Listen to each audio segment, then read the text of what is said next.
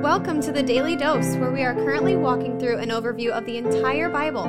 Join us today as we learn the story of Scripture and see God's redemptive plan through Christ from cover to cover.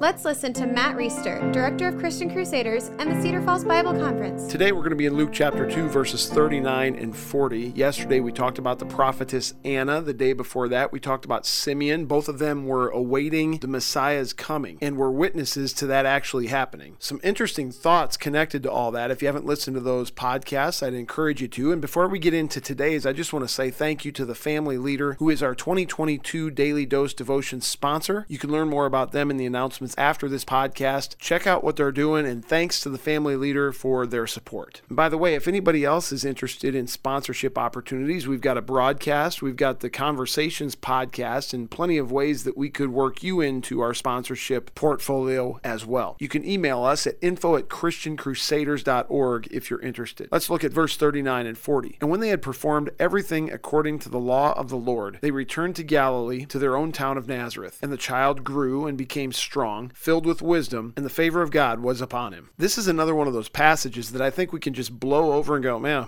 nothing really seems that significant about those verses, so we're going to move on to something more interesting. But if we pause and think about this for a second, there's quite a few things to discuss here. One, under the inspiration of the Holy Spirit, Luke has been pretty meticulous to make it very clear to us that Jesus' parents performed, quote, everything according to the law of the Lord when it came to Jesus after his birth. And there might be multiple reasons for this, but one of the things that's really important for us to get from that is that in the wisdom of God, according to his redemptive plan for the world, he didn't just bring this rogue solution out of nowhere. It totally fit the structure and the system that he set up in the Old Testament. And when Jesus came, he didn't really deviate from the system as it was in place at all. Now, the Pharisees, the scribes, the teachers of the law, the chief priests, they're all going to reject him because ultimately he's going to usher in a new covenant whereby people who are outside of the family of God, outside of the people of Israel, outside of the descendants of Abraham, Isaac, and Jacob, are going to be welcomed into the family through faith. And these things ruffle the feathers of the who's who among Jewish people. But Jesus himself said that he did not come to abolish the law, but to fulfill the law. And if he's going to come as the law fulfiller, when we say the law, we're talking about the Old Testament law, Moses, the Ten Commandments. If he's going to be the law fulfiller, then it's important for him from his birth to partake in the things that were prescribed by the law up to that point. Now, some of that's going to change as the new covenant is ushered in, and that's where the rub comes with the Jewish leaders. But it's not like God brought some maverick on the scene who from day one is just upsetting the apple cart and doing things totally different, rejecting the Jewish customs and traditions. To the contrary, he comes from within them and fulfills everything according to the law of the Lord. Something else that's interesting, if you just stop and dwell on it, when God decided on a plan to redeem humanity, he didn't just plop a guy who was 20 or 30 or 50 or 80 years old onto earth, fully developed as a man. He came as a baby. And it seems obvious, but this passage reminds us that he had to become strong. He had to be filled with wisdom. He wasn't already full of wisdom. He wasn't already strong. And so that asks a bunch of questions that Scripture doesn't answer. When did Jesus know that he was the Messiah? Did he have some kind of a sense as soon as he was born? Was it when he was 8? Another set of questions. Was math easier for him than other kids? Was he better at baseball than all the other guys? We have very little information about Jesus' childhood. We're going to, in the next section, see a scenario from when he was 12 years old, but very little from his growing up years except for what's right here in verse 40. And at least one of the reasons that scholars believe, and I believe, that God had Jesus come as a baby and start from conception rather than start from 40 years old is because of what we see in Hebrews 4:15. Here's what that says. For we do not have a high priest, this is referring to Jesus, who is unable to sympathize with our weaknesses, but one who in every respect has been tempted as we are, yet without sin. So in order for Jesus to have the full human experience, and that is one of the great mysteries of the Christian faith, how can Jesus be fully God and fully man? In order for him to have the full human experience, he has to start as an embryo in the womb. And he was tempted in every way that we are, from birth until death, yet he was without sin. Now you're going to think this is a little too harsh for me, but I remember when our kids were just infants, just newborns, and invariably we'd be at church or at Walmart or somewhere, and one of our kids would be in the baby seat, and someone we knew would come up and say something like, "Oh my goodness, they are just so precious. Look at that perfect baby." And I would oftentimes respond,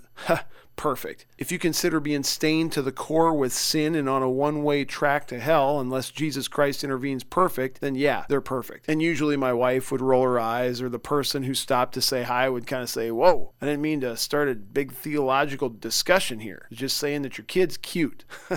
But my point remains, if you ever want evidence that original sin is real, look at kids, look at babies. And what's amazing, Jesus was a baby, Jesus was a kid. He was tempted in every way that we are, to be selfish, to be self-absorbed, to think that the world revolves around you, me, I, mine, right now, or I'm going to throw a tantrum. He was tempted in every way that we are, even as a baby, yet he was without sin. That's incredible. And as we know, that is also a key to his unlocking our access to the Father. For if Jesus wasn't perfect, if he wasn't without sin, then God's righteous requirements of the law still have not been met. If Jesus' sacrifice was all for naught, and there is no righteousness to be attained by faith in Christ. So we're still enemies of God. But Jesus was without sin. Jesus did perform everything according to the law of the Lord. And through faith in him, we receive those things, despite our inability to accomplish them on our own. That's the gospel, friends. Praise the Lord. Thanks for tuning in, and have a great day. The Daily Dose is a podcast of Christian Crusaders Radio and Internet Ministry. Please subscribe to this podcast, leave a 5-star rating, share with a friend, and prayerfully consider financially supporting our ministry at ChristianCrusaders.org, where you can also find our weekly 30-minute radio broadcast, which is aired on stations around the world since 1936, and where you can listen to our Conversations podcast featuring inspiring interviews with interesting Christians. Special thanks to our 2022 Daily Dose sponsor, The Family Leader. God designed 3 social institutions to shape our lives: